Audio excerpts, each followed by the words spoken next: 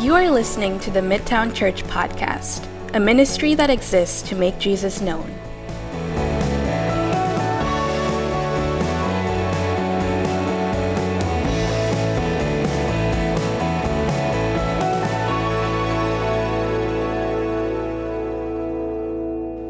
The last couple of weeks have been interesting for me as I've been doing a lot of looking back and remembering.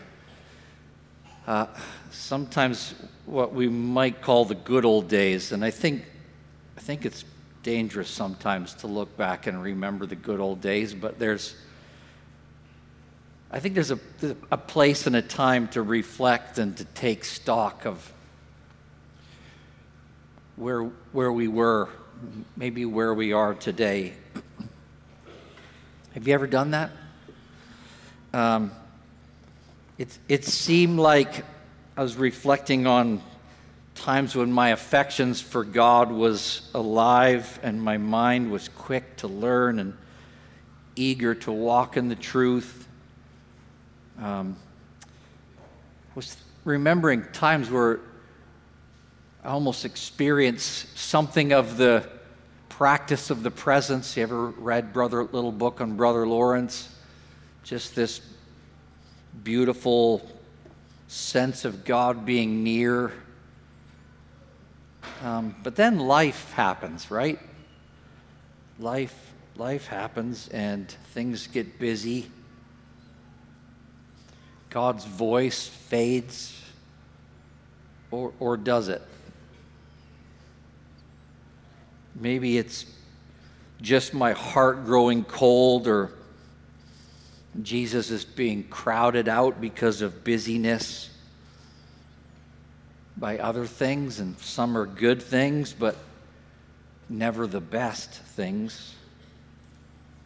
And pursuing them has a way to leave me empty and unsatisfied. I was reflecting yesterday on this text in Isaiah. Listen to the Lord's invitation when he says, "Is anyone thirsty? Come. Come and drink.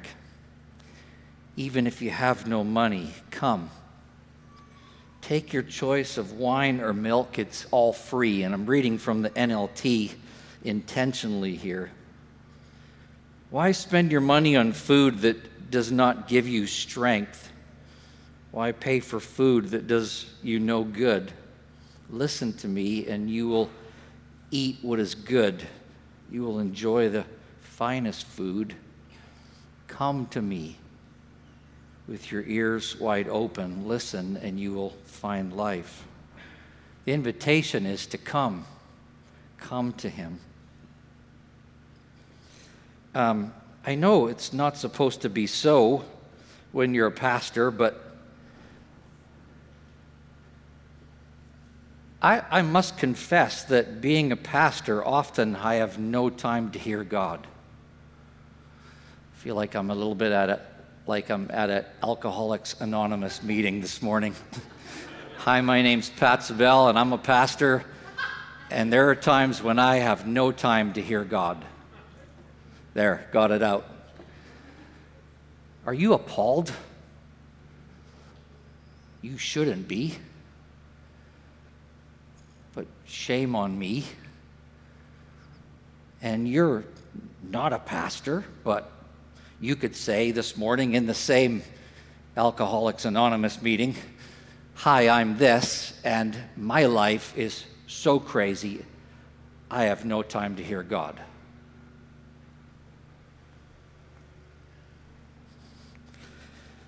Well, I pray that this morning, as we look at God's word and at this commandment, we would receive something from the Lord. So far, we've seen in the first three commandments, the first one, that we're to love God and love him only. And then in the second commandment, that we're to worship him in a way that he alone has prescribed. And last week, we talked about taking up his name and the reality of that name, walking in a manner worthy of that name. And so today, as we look at the fourth commandment, would we see this as God's word to us, given for our blessing and to shape our Christian walk?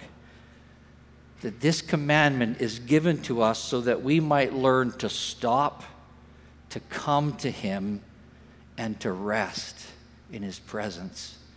Because God is always speaking. God is not trying to hide His voice from you. He is a speaking God. So our text this morning from Exodus 20, verses 8 to 11 says this: "Remember the Sabbath day to keep it holy. 6 days you shall labor and do all your work, but the seventh day is a Sabbath to the Lord your God. On it you shall not do any work, you or your son or your daughter, your male servant or your female servant, or your livestock, or the sojourner who is within your gates. For in 6 days the Lord made heaven and earth, the sea, and all that is in them, and rested on the seventh day. Therefore the Lord blessed the Sabbath day and made it holy." This is the word of the Lord. Now this fourth commandment was given by God to Moses, and it was calling God's people to remember the Sabbath day. Now, this is a call to look back to a reality that was already set in place by God in Genesis chapter 2, verses 2 to 3. This commandment is not new to Moses and to Moses' day. God created, in Genesis we read, and then rested. He rested not because he was tired from creating everything, but because all that he had made was complete, was finished. And so God rested. I like what it says at the very end of chapter 1 of Genesis, verse 31. It says, "And God saw everything." God looked over everything that he'd made, and God saw everything that he made, and behold, or he saw that it was very good. So God creates everything, and God looks over everything that he'd made, and he sees it, and he says, "This is very good." Now, in the Old Testament, there are two Hebrew words for rest. The first word is Shabbat, which means stop working. And the second word is nuach, which means to dwell or to settle. And we see both of these Hebrew words in this Genesis 2 chapter of Genesis 2. Genesis 2 verses 2 to 3 says this: "On the seventh day, God finished his work that he had done, and he rested on the seventh day from all his work that he had done. So God blessed the seventh day and made it holy, because on it God rested from all his work that he had done in creation." It's an interesting thought to me that after every other day that God creates, we read these words: "And there was evening and there was morning the first day, and there was evening and there was morning the second day, and there was evening and there was morning the sixth day." But here there is no such end to the seventh day, because the seventh day continues. After God had created everything, he rested, and he continues to rest. He continues to Sabbath. This doesn't mean that he isn't working, for we know that he upholds the universe. He sustains the universe by the power of his word, and that apart from him, literally everything would fall apart, would it not? But he rested from creating. When a job is done perfectly, why not rest? And then he creates man. He creates man that he might live with him. He creates man that man would share in his rest and enjoy his perfect creation. So God creates Adam and Eve, and he rests them, or he settles them. There's this word nuach in the garden in verse 15. The Lord God took the man and put him in the Garden of Eden to work it and keep it. And there they were to imitate the God who rests as God walked with them in the cool of the day and as they lived in God's presence. So prior to the fall, in Genesis chapter 1 and 2, prior to the fall, God's people, Adam and Eve, are living in God's place, the Garden of Eden, under God's rule, where they enjoy continued blessing. God walks with them. God talks with them. Everything is perfect. No concern about where your next meal is coming from. There's no big bills to be paid. Everything ran flawlessly in the presence of God, and in the presence of God there was fullness of joy. No stress, no blisters, no backaches, you name it, there was none of it. Sinclair Ferguson, a good old Scottish preacher, says this. He says, the Sabbath was not inaugurated at Mount Sinai, but in the Garden of Eden. The giving of the Ten Commandments contained a deliberate echo of the pattern that God had given to Adam and Eve. He had worked for 6 days in bringing creation into being.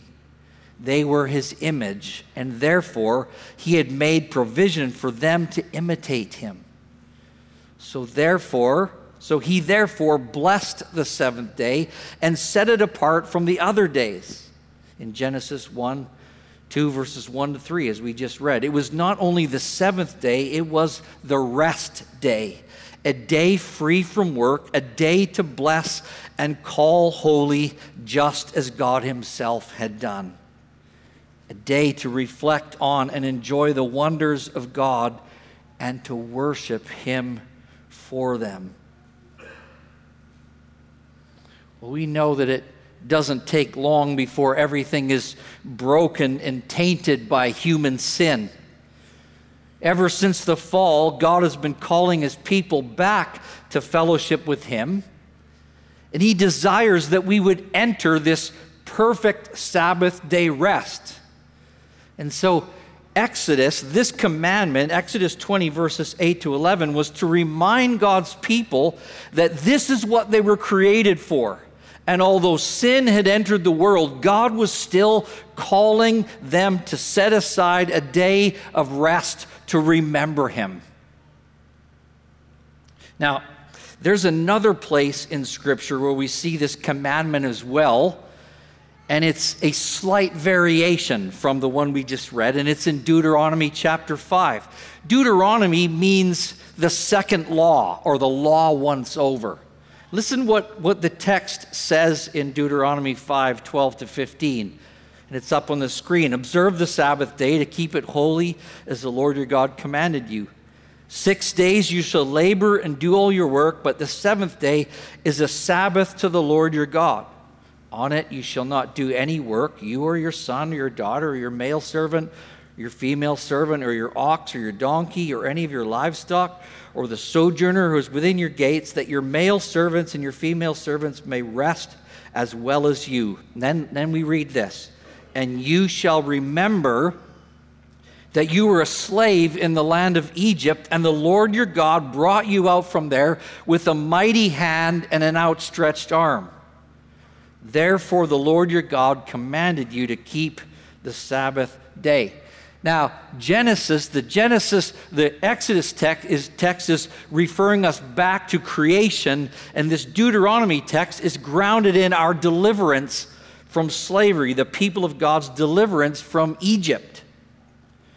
God's people were to set apart a day to rest, doing this, remembering that they were once slaves. But it was God who brought them out of Egypt with a mighty hand so that they are no longer under the rule of the taskmaster. They would have all been there when I think it's in Exodus 15 or 16 or somewhere there, where the horse and the rider was hurled into the sea, and all of Pharaoh and his armies were drowned, and they saw all of that wonder take place. And for the first time in 400 years, they were free from the taskmaster. There's no rest for a slave, is there? It's not an option. The people of God enslaved for 400 years. There wasn't a day off. There's no such thing as a day off, ever. You live at the beck and call of the taskmaster. I was thinking about this week, and think that we often live like we're in slavery. We often live as if we have taskmasters. We know what life is meant. It's meant to be different. We know that we are created for something more than the rat race and the strong will of the taskmaster. We know we should rest and remember God who brought us out of slavery. But many of us are still ruled by maybe one or maybe two, maybe more. I think in our day, a present taskmaster is busyness. Our worry, our hurry, our fast pace, it's killing us. Slow down, man. Don't even know how, do we? These are Jesus' words in Matthew 6. Listen what he says. Don't worry about everyday life. And I had to use in the NLT one more time. Whether you have enough food or drink or enough clothes to wear, don't worry. Isn't life more than food and your body more than clothing? Look at the birds. They don't plant or harvest or store food in barns, for your heavenly Father feeds them. And aren't you far more valuable than they are? Can all your worries add a single moment to your life? And why worry about your clothing? Look at the lilies of the field and how they grow. They don't work or make their clothing, yet Solomon in all his glory was not dressed as beautiful as they are. And if God cares so wonderfully for wildflowers that are here today and thrown in the fire tomorrow, He will certainly care for you. Why do you have so little faith? Don't worry. Don't worry about these things, saying, what will we eat? What will we drink? What will we wear? I love this. These things dominate the thoughts of unbelievers. What's dominating your thoughts? But your heavenly Father already knows your needs. And here's this brilliant advice. But seek the kingdom of God above all else. Seek it above all else. Live righteously, and He will give you everything you need. Paul, writing in Philippians to the church at Philippi, says this: do not be anxious about anything. Oh, easier said than done, thank you very much. Does anyone else agree? Come on. Then there's another taskmaster, the taskmaster of legalism. Some are, you got like a rhythm, but often it's like, it's more like the Pharisee. It's more like going through the motions than it is about being with God and having a Sabbath rest in His presence. A legalist is mechanical. It's a go through the motions type person. You feel good about yourself because you're doing the stuff, and yet your soul is disengaged. The wonder and the awe is gone. It's kind of like this mechanical thing is kind of like paint by numbers. Like, which would you prefer? Your kid to give you a painting painted by numbers, or your kid to give you a painting and said, Dad, I spent 3 hours painting this for you, and there certainly isn't between the lines at all, but it's unbelievable. Or that anniversary card that somebody purchased at Shoppers Drug Mart for $15.99. And all they put on the bottom was their name. Come on. Take your lighter and burn that baby. But you get that scribble, that thing that's under your pillow, and it's 35 years, and it says, I wouldn't trade a day. I love you to bits. Every moment being with you. Oh, doesn't that do something to you? Well, maybe you don't know because you haven't made it 35 years.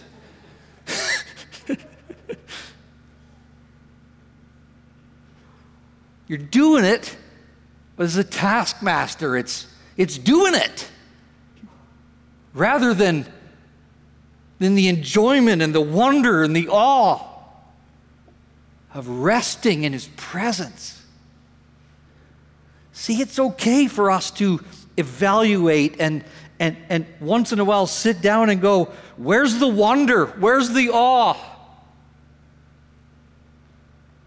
Have I lost something, and am I just going through the motions? Going through the motions is a taskmaster. Crazy passage in Mark chapter 3. Jesus heals a man with a withered hand on the Sabbath. And the Pharisees are watching. They just want to catch him. That's what legalists do. They're so good at just going through the motions, being mechanical, that they miss the glorious moments of watching Jesus work.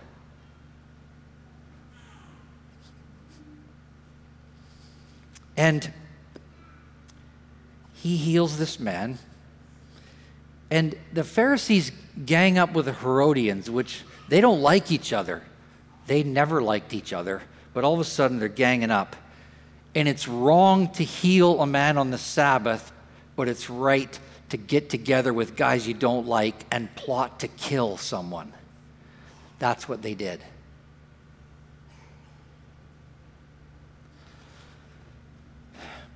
God He's calling his people, he calls us to live in the freedom that he won for us by his mighty outstretched hand. And people of God, if you are here this morning and Jesus Christ is your Lord and Savior on this side of the cross, we sang about it all morning. Our freedom has been won because Jesus paid it all on the cross. And that means that we are no longer bound to a taskmaster, but that we are free to love him and worship him and say, busyness, you are not going to have a hold on my life, for I'm going to set aside time where I need to be with Jesus. And when the wonder is slipping away, I will say, God, protect me from being a legalist and make me one who always delights in you and loves you. When we rest, when we behold his strong hand, here's what's happening. We're refusing to be enslaved once again. We're refusing to go back to Egypt. We are remembering that Jesus Christ once and for all has forgiven all our sins. Crazy thing about the Jewish Sabbath is, well, it's not a crazy thing, it's just a thing. The Sabbath begins in the evening, so sundown Friday to sundown Saturday. It begins with sleep. I think this is kind of cool. If you think about it, when you sleep, are you in control? Not one bit, are you? Just not in control at all. Sleeping is an act of faith. The psalmist says this in Psalm 4 verse 7, I will lie down and sleep in peace, for you alone, O Lord, make me dwell in safety. So there's this act of being fully out of control, fully dependent on God to sustain us when we sleep. Would that be accurate? Yeah. I mean, I don't know about you, but that happens to me. I go to sleep very fast, and then I wake up all night. 3:45 this morning. It's like, okay, time to get up. We're out of control. We're fully dependent on God to sustain us. We sleep because we need it, and we sleep because God ordained it. Although God never slumbers nor sleeps, we must sleep. And we sleep knowing this, that God is good and that He is sovereign.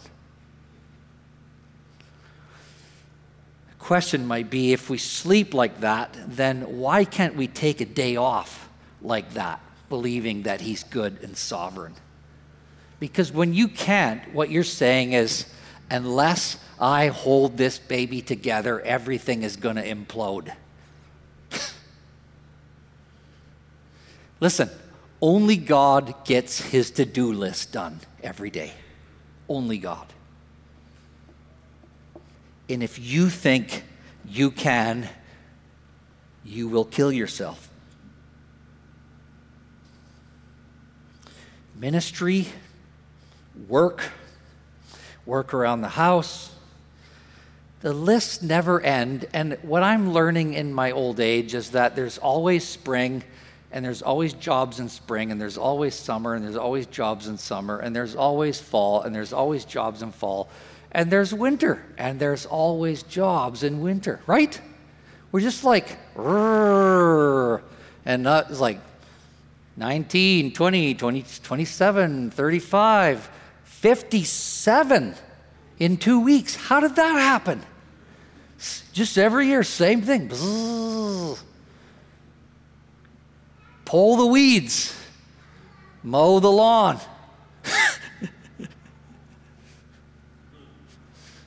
Only God gets His to-do list done every day. I was laughing with my wife a few days ago because there was something that was so easy to do in our house, but it took me 6 months. 6 months. And she looked at me, just shook her head. I said, I know, love. I have no excuse. I humbly repent and ask your forgiveness. And she forgave me because she loves the gospel. Isn't that good news? Listen what Martin Luther said. Martin Luther said this, reform guy, old reformer. I have so much to do that I shall spend the first 3 hours in prayer. What? What are you talking about? Is that what we would say? This week is crazy, and so I need to Sabbath. I need to be with Jesus in His presence. I need to come to Him because I am not going to be able to do it this week unless I'm with Him. There's an old Puritan saying that says this, good Sabbaths make good Christians.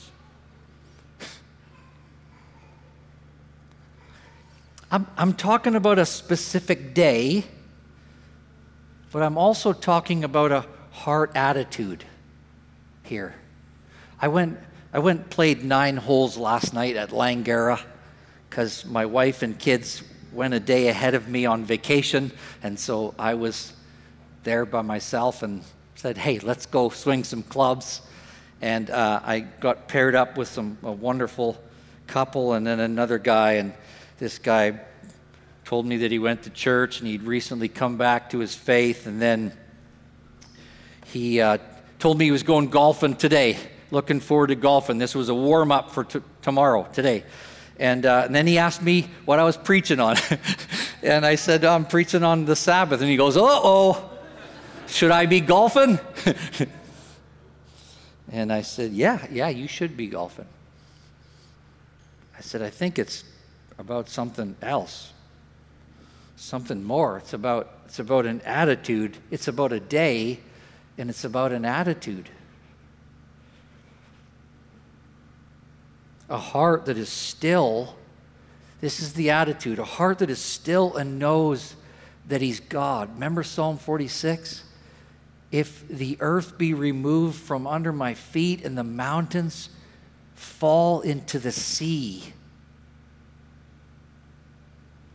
An attitude that sets aside a day and says, you are God and I'm not.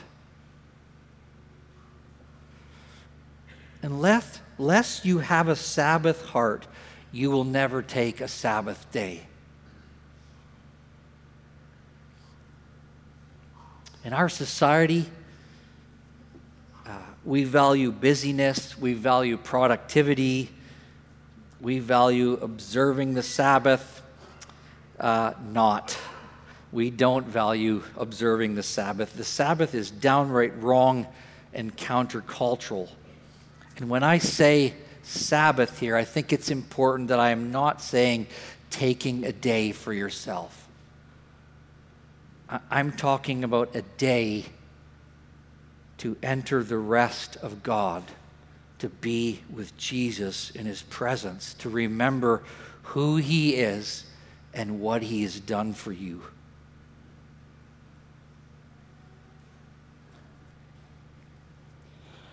I pray regularly, Lord, I want to say one day in your presence when I see you face to face, like Paul the Apostle, I fought a good fight. I finished my course and I kept the faith. I can't fight a good fight and finish my course and keep the faith if I don't have a regular day that I am before the face of God in his presence. Now, we should be before his face every day, but the reality is sometimes we get little tastes. We need a day.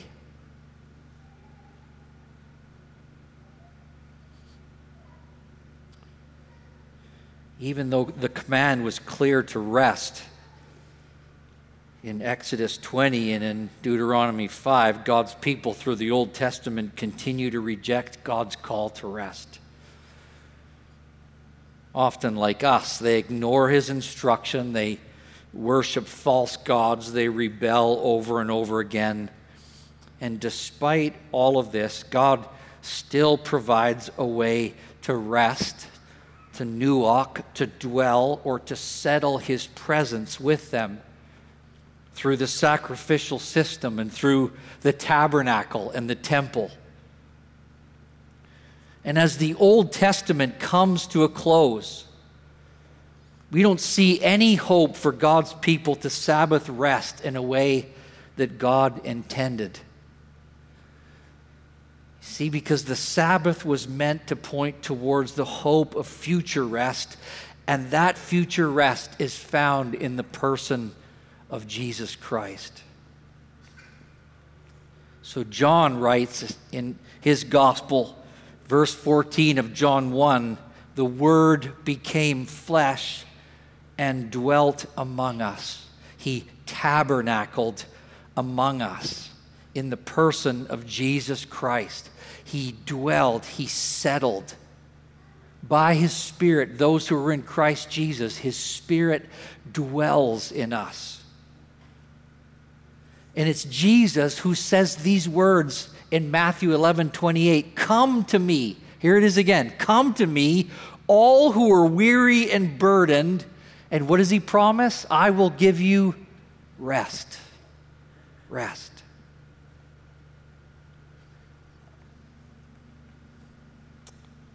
Again, Sinclair Ferguson, he says this, in the new covenant in Christ, with the promise of the Spirit at its center, the law is not written in our hearts again by the Holy Spirit. The law is now written in our hearts again by the Holy Spirit. In this sense, while Adam received the law from the hands of the Creator, and Israel received it from the hands of Moses, we now receive it from the hands of Jesus. The rhythm of our obedience is transformed. Unlike old covenant believers who were waiting for the day of fulfillment, it has already come in Christ. Our Sabbath day is therefore changed from the last day to the first, since we live the whole week in light of the resurrection and the presence of the risen Christ who has given us rest. Amen. Now, we set aside Sunday as our Sabbath, where we gather and we remember Christ, we worship Christ.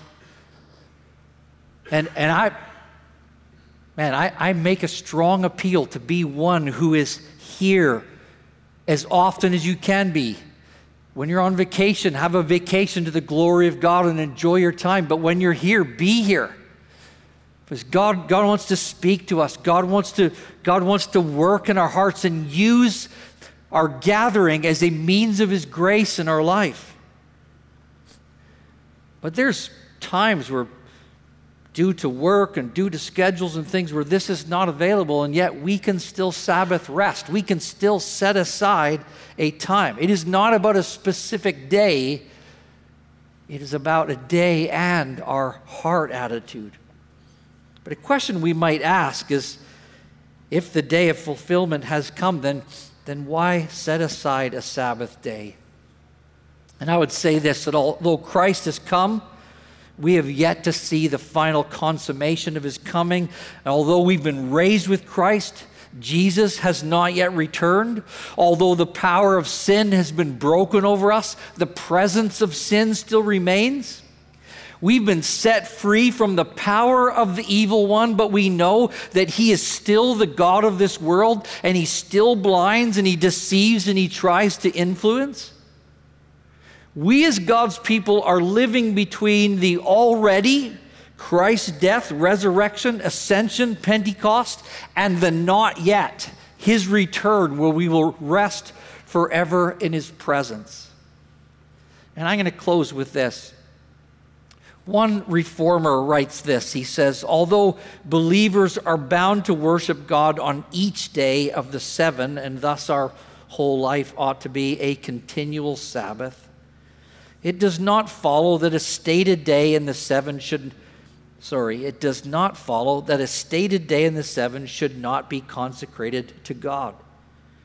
It is evident that public worship could not be performed every day, both on account of weakness of the flesh and on account of the necessity of animal life, which demands the various works of man for its conservation. The Sabbatism of this life is distinguished from the heavenly, which will be perpetual and constant, because we will rest from our labors, being then freed from all misery and necessity of this life. There was a garden. God settled Adam and Eve in the garden, and he rested.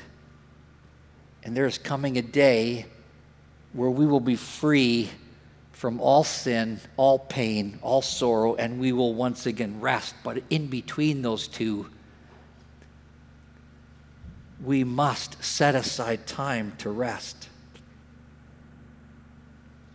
We need to have a day, 1 in 7, where we can take time to be with Jesus, learn to rest with him in his presence, to hear his voice. We'd walk in his ways. Yes, we have to work. We have to do life. But a Sabbath enables us to keep life in perspective. So we're going to close. I was tempted to, just kind of looking online regarding the Sabbath, and the things that come up the most are 50 ways to observe the Sabbath, 10 ways, 5 ways. I was tempted to give you ways. The best thing I could do would say, why don't you make a change in your present situation and take some time to Sabbath and be with Jesus in his presence and let him tell you what to do. Yeah, let's pray.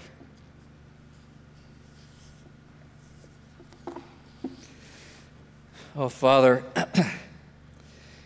this is such a gigantic topic, and I didn't even slightly scratch the surface.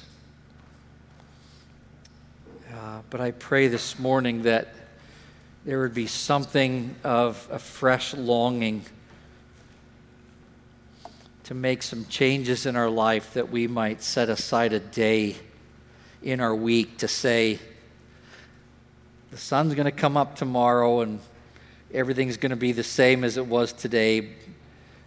But Jesus, I want to be with you, and I want to sit at your feet, and I want you to teach me, and I want you to give me right perspective on my life and everything that's going on around me. I pray you'd help us to do that, Lord.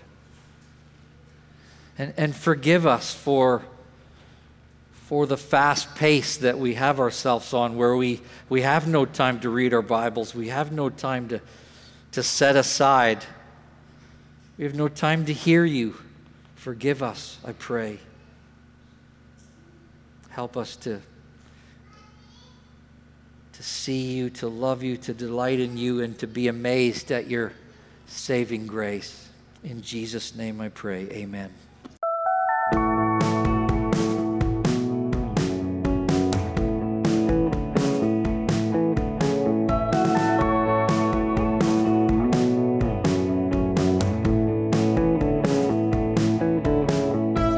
Thanks for listening. For more information about Midtown, please go to mtownchurch.ca.